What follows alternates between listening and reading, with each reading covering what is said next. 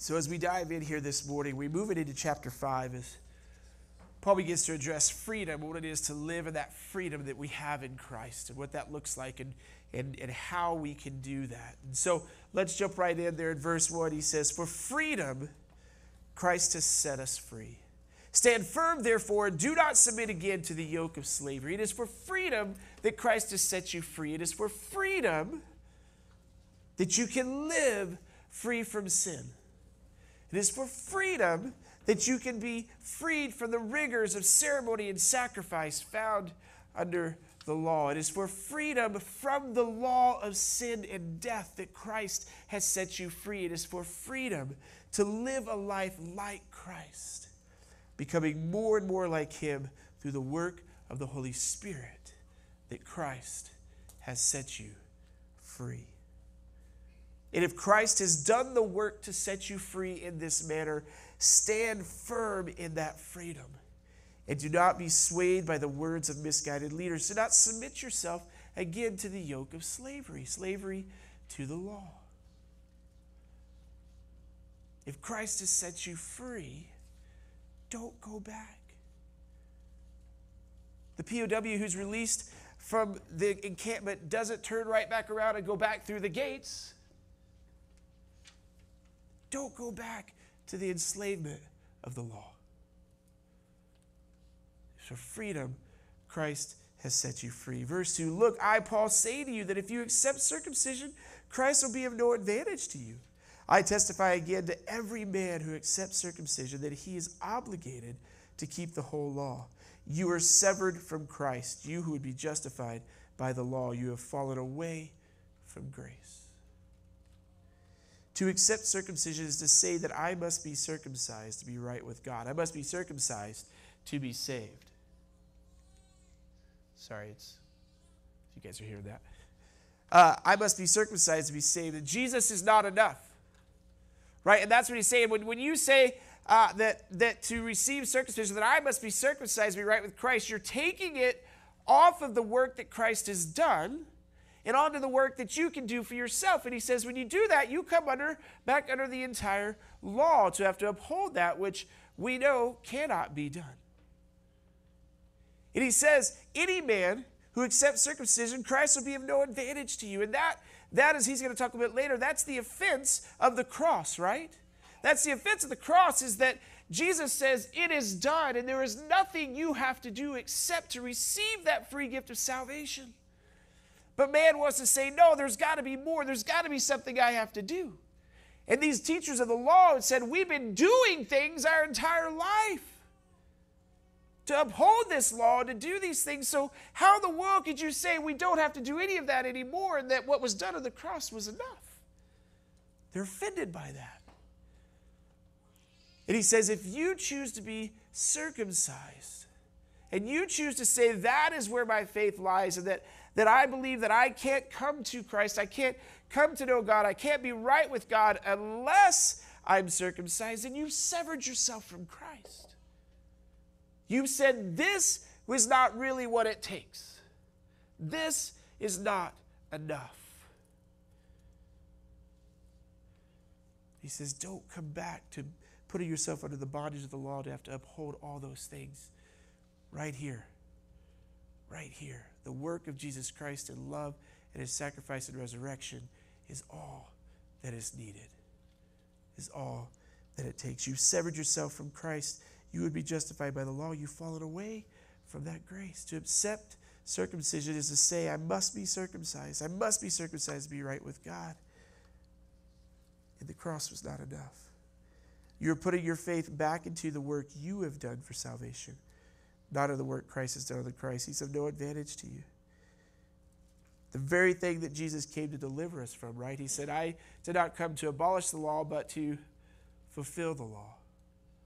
Right? And through that fulfillment to set us free from the bondage of sin and death that is through the law. The very thing that he came to set you free from, you are running back to. Stand firm, therefore, in the faith. Stand firm, therefore, in the freedom that has been given to you. And don't be swayed.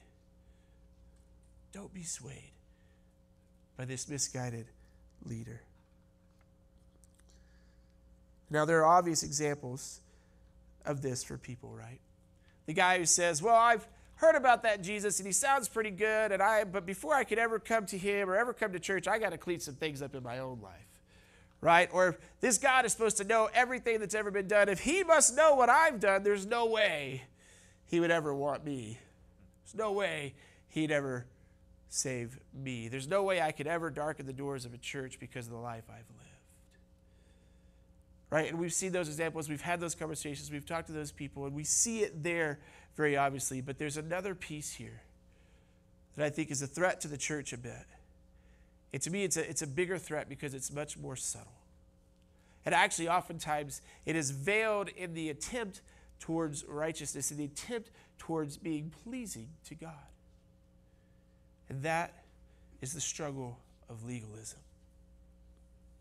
The legalism can find its way to the church with good intentions, but can begin to break down the fellowship of the people, begin to hinder the witness of those people.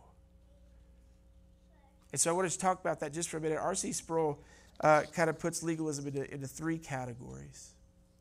And the first two categories are pretty close to each other, so we'll hit those quickly. The first category, he says, is the people who obey a law just because it's a law. If that's the rule, we're going to do it. And so should you. Right? There's no desire for relationship. There's no love, no joy, no peace to come out of those things. But if it's a law, it's a law. You better follow the law.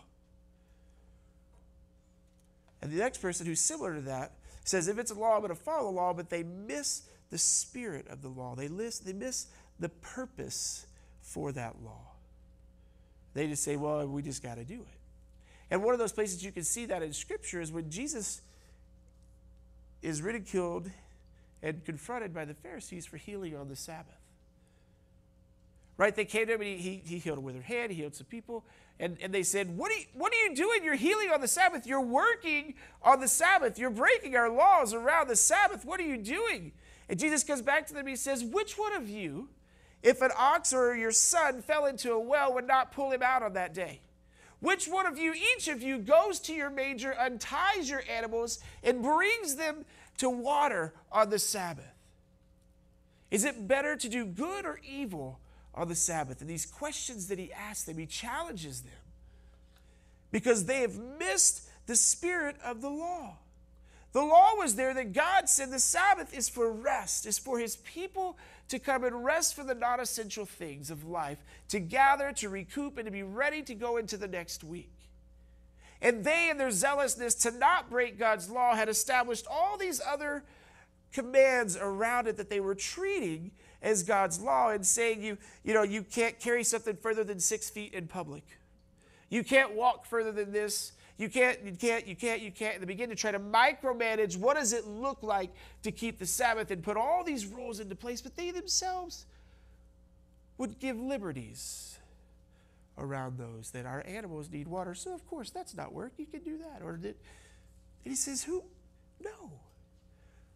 The law itself was to remember the Sabbath and to keep it holy. And the spirit of that was for your people to rest. And you have distorted that through all of these extra things you've put around it. And they missed the spirit, the purpose of the law. But then also, I think you see in here, the final one that R.C. Sproul brings up, and that I think is the most dangerous, is that they added rules to protect God's law, but they began to treat them as law themselves, as divine law.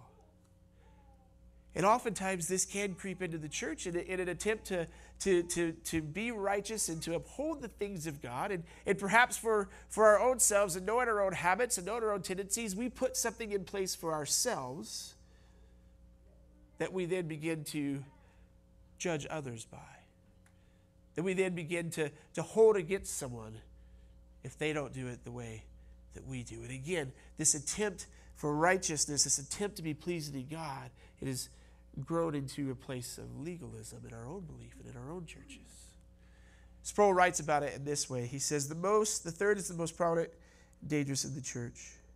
Many people think that the essence of Christianity is following the right rules, even rules that are extra biblical. For example, the Bible doesn't say that we can't play cards or have a glass of wine with dinner.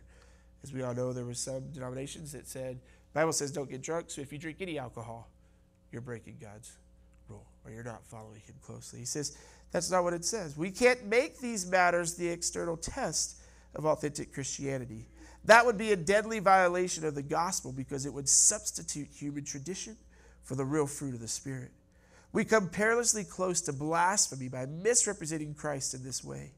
Where God has given liberty, we should never enslave people with man-made rules. We must be careful to fight this form of legalism. The gospel calls men to repentance, holiness, and godliness. Because of this, the world finds the gospel offensive. But woe to us if we add unnecessarily to that offense by distorting the true nature of Christianity by combining it with legalism. Because Christianity is concerned with morality, righteousness, and ethics, we can easily make that subtle move from a passionate concern for godly morality into legalism if we are not careful. And the final piece, the final threat of legalism that I believe is there is just in those times as we begin to take those rules and those things that we've put into place and to treat them at the same level of God's law. And we saw the Pharisees do this. We begin to judge others by that. We begin to hold them to that standard. And in the midst of that, pride has an opportunity to well up inside of us. Oh, God, look at all the things I'm doing, and I'm doing it pretty good. I know you're pretty happy you saved me, but that guy, you might be on the fence because he's not doing the things I do. He's not doing it the way I do it. He's not following the rules that I've put into place. And again, it begins to creep in, and pride begins to take hold. It begins to create fractions within the church, fractions within the worship of his people. And just as Paul talks about a little bit, we will too in 15, the backbiting will begin to consume one another. And so these people have returned to this place of legalism, saying that we want to be under the law and there's these legalistic things, these external things that you must do before you can be considered right with God, before you can even come to Christ. And he says, no. Legalism is not why you were set free. It is for freedom Christ has set you free. It's a dangerous trap. Paul said, when you accept circumcision as being needed for salvation, you are now bound to the law. You're living under that legalism, not in the redeeming grace of Christ and his work on the cross. As we move into verse 5, he says, for through the Spirit, by faith, we ourselves eagerly wait for the hope of righteousness. For in Christ Jesus, neither circumcision nor uncircumcision counts for anything, but only faith working through love. And so this hope of righteousness, they're waiting for by the Spirit through faith, through the Spirit by faith, is the righteousness of Christ's return. When he establishes his righteous kingdom here on earth. We are righteous when we are in Christ, right? We were told that. We stand in that. We believe in that right today, that we have been made righteous. We are redeemed in Christ. And Paul says we eagerly await that moment when Christ establishes his kingdom on this earth and righteousness is there and sin is no more.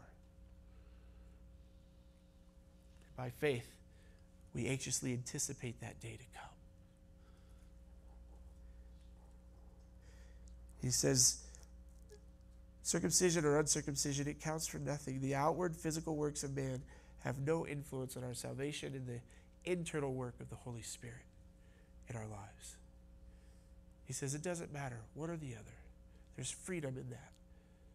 It has no effect on you. Only faith in Jesus Christ through his love is where salvation is found. Verse 7, you are running well. Who hindered you from obeying the truth? This persuasion is not from him who calls you. A little leaven leavens the whole lump. I have confidence in the Lord that you will take no other view. And the one who is troubling you will bear the penalty, whoever he is. But I, brothers, still preach circumcision.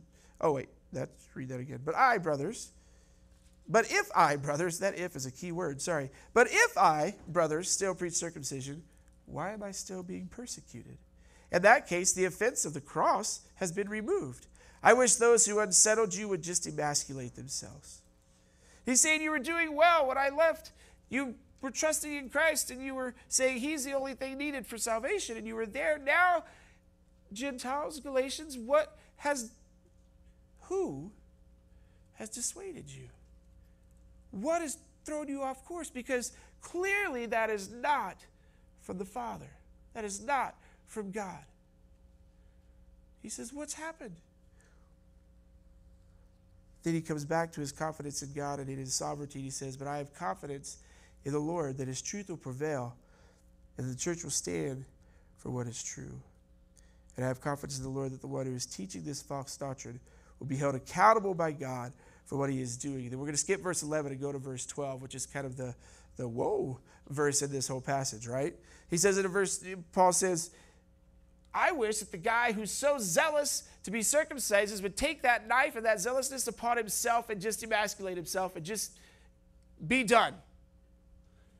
Right? And in that, there's different interpretations. There's other versions that will say cut off. And the idea being that one, in the Old Testament, if there was mutilation or emasculation, that they were removed from the camp, but also here, that they would be cut off from the church and that their influence within this body would be gone. And we look at that and we go, wow, Paul, that is very strong language that you chose to put right there. But I want to ask you, church, do we approach hypocrisy in our own lives or in the church and heresy with the same zealousness? Because that's what I see in the words of Paul right there, is a zealousness for his people and for the truth. He says, I wish he would just get out of here.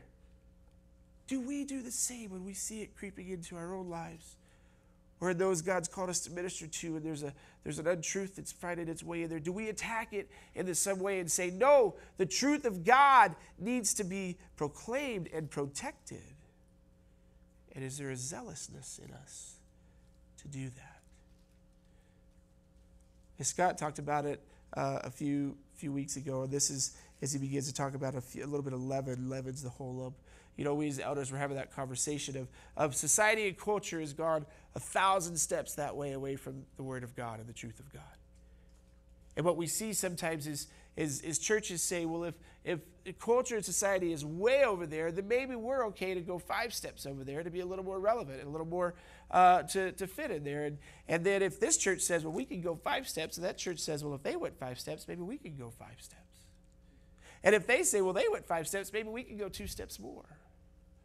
And if they're willing to go those 2 steps more, maybe we can go 2 steps more. And it begins to affect not only the one body, but the body and the church in general. And as we know as believers, the Word of God is the Word of God, and the truth is the truth. It is not swayed by culture, and we as a church and as a people should not even go half a step. Even if the world has gone 10,000, we stand true to the Word of God. And are we zealous in that? That phrases like, I wish they would just cut themselves off, flow out of our lips, maybe. Maybe we don't want to go that far. But do we have that same zealousness to protect it and to stand firm in the truth? And to have confidence that God will defend it and he will bring judgment upon those who distort it.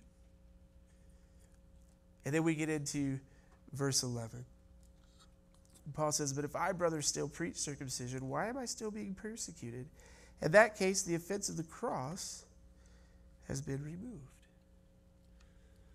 And so Paul's building his case here because they were part of the persuasion of the leaders. Well, Paul had Timothy circumcised. Of course he's preaching circumcision, and you guys should too. And Paul says, look, the fact that they are still persecuting me should be proof to you that I don't preach that. Because the moment that I preach that, the offense of the cross that says you have to do nothing except receive the free gift of salvation, the minute I don't preach that anymore, the offense is gone. And they're going to say, good job, Paul.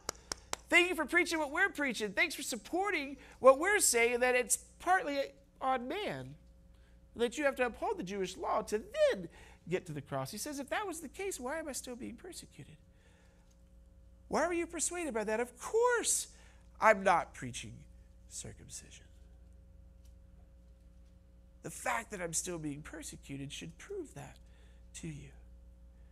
And I know Scott talked about it a little bit, but I want to come back to it because and talk a little bit about where John Piper goes when he talks about this particular verse, and that they would also say that Paul was contradicting himself, right? Because in Galatians 2, we see that he told Titus not to be circumcised and said, don't you dare. And then in Acts 16, we see that he had Timothy circumcised. And they're saying, which one is it, Paul? Look, Paul is preaching that, and look what he's doing. And as Piper talks about this, and as we see it, we begin to see the freedom in Christ lived out right here in Paul's life. Because here's how that was approached to what Paul was looking at. As he came to Titus, he said, you are a Gentile. You've never been circumcised. You're not Jewish. You're not any of those things. So don't you dare be circumcised to try to prove yourself right for the cross of Christ. The cross of Christ is enough. You don't need it. There's no purpose for that in your life. And so he said no.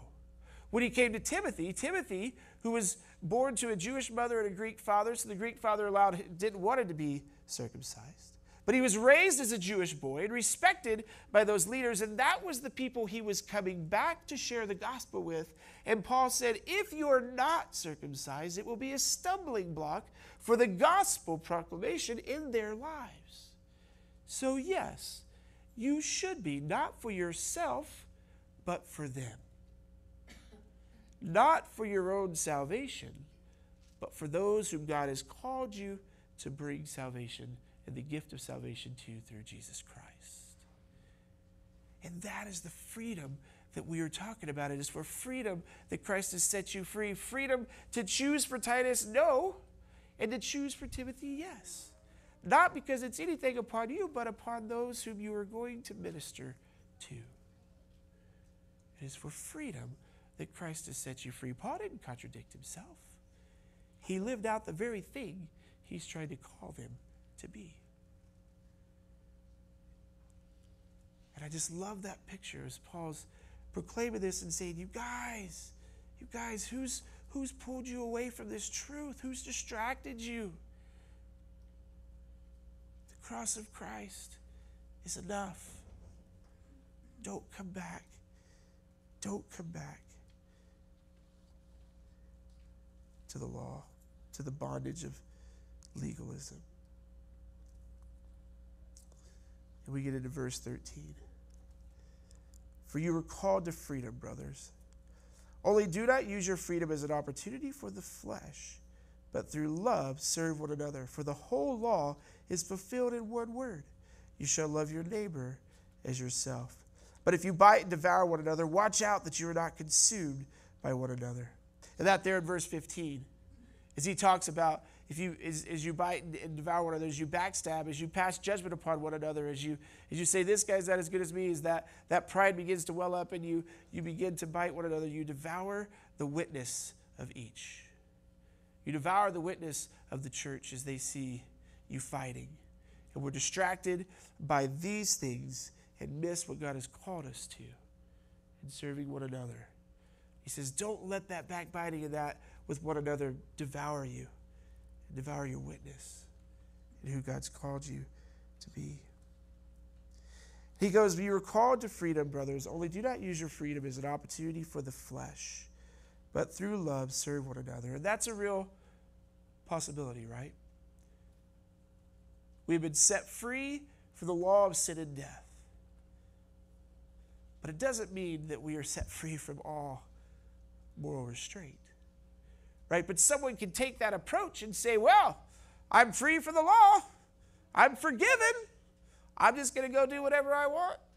And some people try to define freedom as doing whatever they want, whenever they want. But there's consequences to such things. And he says, don't let your freedom be an open door for the flesh. Don't have that response that I'm just going to go do, the law doesn't apply to me, and I'm free to go. But that is one option that is there, the self-focused response. Or there is also the kingdom-focused response, the Christ-centered focused response that says, God has set me free from the law of sin and death so that I may serve as Christ has served. I may choose not to sin. I may choose righteousness in the pursuit. And I may choose to allow the Holy Spirit to work in me and the fruit of the Spirit to come and have fruition in my life, that these things of the flesh fade away. You know, the temptations may be there, the strength and the freedom that I have is not to choose those things. And those are the true responses. And I want to share something, an example from you from this week. And maybe because I've been thinking a lot about it, it might make more sense to me than it does to you, but I'm going to try. So just hang in there with me. So this past week, we had 2 days here at the school with the building of the new gym that we allowed families to come and write scriptures on the studs of the gym and to pray over the gym so that there's the Word of God at the foundation of everything we do. Now, prior to those 2 days, there was no freedom for any family to step foot into the gym because it's still a construction zone. They had to wear hard hats just to get out there this past week. There's guys 30 feet up in the air working on things that they could drop things. It's dangerous. And so there's been no freedom for them to come into the gym. But on these 2 days, they were given the freedom to be in there. And now there are two responses that they could have, right? One could say, I have freedom to be in the gym. Great. That means I can go wherever I want, however I want, whatever I want here in this gymnasium. And so I'm going to walk over here. I'm going to walk over there. I'm going to bump into the workers. I'm going to climb their ladders. I'm going to mess with their stuff. And I'm just going to be everywhere. That was one option of a response. Praise the Lord. Nobody had that response. Thank you, Jesus.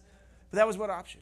But the other option is prior to them getting there, the families coming in, we talked with the superintendent and said, okay, where are the safe places for the people to come and write? And he said, okay, these are the areas. And so we put up some tape and some barriers and said, okay, as long as you stay within these boundaries, you are free to go anywhere in here you want. Write on any stud, pray over any room, you have freedom. And so the other option was for them to choose to say, I have liberty and the freedom to go anywhere in here within these parameters that have been set. And by doing so, I have the option to stay as long as I want, to write as many scriptures as I want on these walls, to pray over this building as long as I would like, to sit and look and be in awe at what God is doing in this place and his great provision as long as I want, to worship him in this moment right here as long as I want, as I stayed within these parameters. And I want to ask you, which one had the stronger witness to the workers who were there? Would the one running, messing with them, going up their ladders, distracting them while they're up 30 feet in the air, that they drop something, is that the person that they're going to go, man, I want to be like them? Probably not, right? But the ones who gathered and they saw them holding hands and bowing their hands together as a family to pray and saw them writing on those studs that later on when everybody was gone and they walked by and read, Jesus says, I am the way and the truth and the life. No one comes to the Father but by me. Or they see Romans 8, there is therefore now no condemnation for those who are in Christ Jesus. Which one had the better witness, do you think? Which one had the more freedom to speak truth and for it to be heard in how they acted? And you see, it is for freedom that Christ has set us free. It is in the midst of the freedom that we find, the liberty that we find. It's staying with those parameters. God's law is perfect, and there are things there that he's called us to, right?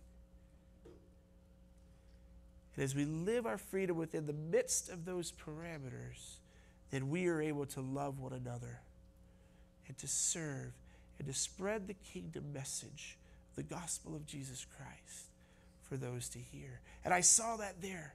As people wrote on the walls and as they shared scripture, we had one dad come in and he started writing, and then he kept writing, and the next thing you know, he was squatting like this writing, and then he was sitting on the floor and he was still writing. And when he finally finished, I went over, I said, man, I'm so glad we chose 2x6 construction, or else you'd have had to write this entire wall to get your scripture up there. And he said, I know. He said, well, my daughter couldn't be here this week, but she said, Dad, will you please write the entirety of Psalms 27 on there for me? That's my favorite verse. I read it every day. I love it. It brings me encouragement, and I really want it to be on those studs of the gym. And so he, serving his daughter, took all that time to sit there and hold his phone and write out the entirety of Psalm 27. And I said, how cool. I said, you better remember what stud you wrote it on so you can tell her, there it is. Like, I promise you it's right there. And you can come back to this place and know that it's there. I had another person who came in, and she's a grandparent, and she said, today's my birthday. And so for my birthday, I had all my grandkids send me their favorite scripture. And so she took 15 studs in one part of the building and wrote a scripture from each grandchild on there. 15 grandkids. That's a lot of grandkids, I know. But she was serving her family and allowing the Word of God to be present in that gym. And all those families that came were serving this school and the families of this school, as they put the Word of God in the foundation of this gym, and as they prayed over the things that are going to be taking place in there, and the kids who will be coming through those doors, and the discipleship that will happen on those athletic courts, and the prayers that will take place in those dressing rooms, and all those things, and as they just poured out and put this gym in the hands of the Father, they were able to serve the kingdom and those who are in this school by living within that freedom. And he says it is for freedom. It is for freedom from these things that you have been set free. That in that freedom you may love one another. That's what we do with it. It's one thing to have it, but it's another to apply it. And he says that's what you are called to do with the freedom which you find in Christ and the cross of Christ, because it is enough. And when we said here at the foot of the cross, we are all equal, right? All have sinned and come short of the glory of God. None is righteous, not even one. But yet while we were still sinners, Christ died for us. And if you don't know that freedom, if that's where you need to begin, then today could be that day for you. There's nothing else you have to do but come to the foot of the cross and say, Jesus, I repent. Thank you for this gift, because I couldn't do it on my own. If you've already taken that step, then this is the freedom that is offered to you. You are no longer bound to the things of this earth and to sin, that you can choose to live freely within those parameters that God has given you. And in so doing, love your neighbor as yourself, and in so doing, serve the kingdom of God, that it may expand in this place and others may be added to the numbers to worship him. And when we have that freedom, the final piece, as we saw Paul doing, is that we must guard that freedom from the outside influences that would want to distract us and to take away from our worship and from our witness. We must live as servants unto Christ, serving one another, serving our neighborhoods, our jobs, our hobbies, our friends, the places that God has called you and put you is not by accident. There's purpose, kingdom purpose behind those things. And as you live your freedom in that place, the light of the world will shine. The darkness may be dispelled and the gospel may prevail. So we live as servants unto Christ, free from bondage of sin and law, but bound to the love as he has first loved us, for God and for one another. Father, we thank you for this morning. We thank you for the gift of freedom that you bestowed upon us as your sons and daughters. Freedom from the law of sin and death.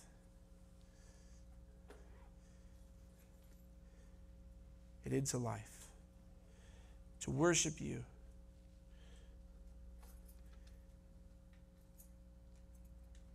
May we guard that, and may we, Holy Spirit, may you come and work on us in that and how we can do that better for your kingdom, Father. May we love one another as you first loved us. And may we give you the glory as we continue in worship this morning now through our giving, and as we go forward from this place into our lives to live out that freedom for your glory. In Jesus' name.